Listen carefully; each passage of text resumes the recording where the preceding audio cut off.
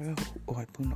好多朋友都覺得自己儲唔到錢啲糧越清咗越乾濁咁樣。我認為其實有一啲嘅方法同埋有啲嘅思維，我哋需要變改。思維同埋方法，特別喺財務上其實好重要嘅。有一個正確嘅一個財務價值觀，其實係會令到我哋有一個更好嘅發展。我最近聽到好多人都講話 no money no talk 或者 no money no talk。我同大家講有咩分別啦。no money no talk 即係意思係，如果冇錢嘅話，你唔好同我講嘢，唔好搞我向住錢行動。咁所以佢哋覺得錢呢一樣嘢好重要，一個心係一個挨近於可以話係冇咗佢哋一定死嘅作用嘅感覺，所以佢一定要攞到更多嘅錢。呢係第一種嘅思維。第二種就係no， 你講錢好俗啊，唔好搞我，唔要啊，唔想同你傾偈啦，一講錢唔想同你傾偈啦。呢啲咧就可能我唔敢講係咪充滿住佛氣，或者充滿住已經冇塵世間嘅種世俗眼光，係啦，名與利已經同佢冇關咁樣，唔知係咪咁樣。但係呢兩種思維咧，其實對於我嚟講，我會覺得呢兩個思維都唔係一個正確嘅財務價值觀、財務嘅思考呢個思維。容許我講多少少就係，我會認為金錢係一種工具，令到你達成一種目標。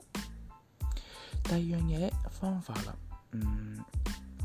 儲錢其實有好多種方法，但係有一種方法我最近聽翻嚟勁過癮嘅，就係將每日你 let's say 可能當1月1號開始，咁我哋假設一年365日啦，我哋唔計366啦，當你有一日有得食啦，每一日都儲1蚊，跟住第一日儲1蚊，第二日儲2蚊，第3日儲3蚊，第4日儲4蚊，第5日儲5蚊，如此類推，去到12月31號，你應該儲到365蚊喺嗰日，好神奇喎！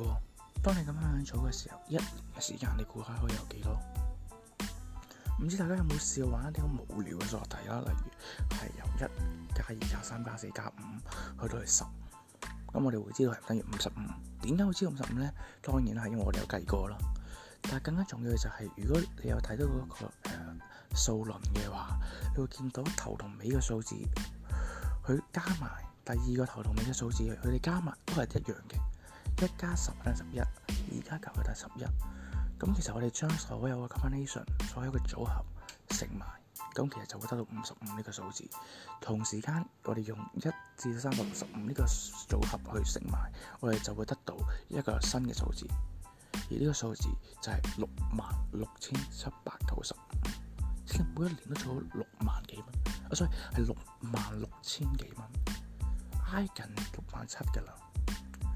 甚至所以你講句，你可以中間嘅時間做少少手腳，即係加多少少錢落去，咁其實已經可以去好容易去到7萬嘅。一年有6萬蚊嘅收入，一年有6萬蚊，你覺得自己做唔做到錢呢？甚至呢一個只係 basic 啫，係一個1蚊去堅持去做一個動作，並唔係我哋想象中咁辛苦，或者話幾多 percent 嗰啲。所以我覺得呢個方法大家可以去研究下，同埋堅持係一個相當重要嘅因素去儲蓄。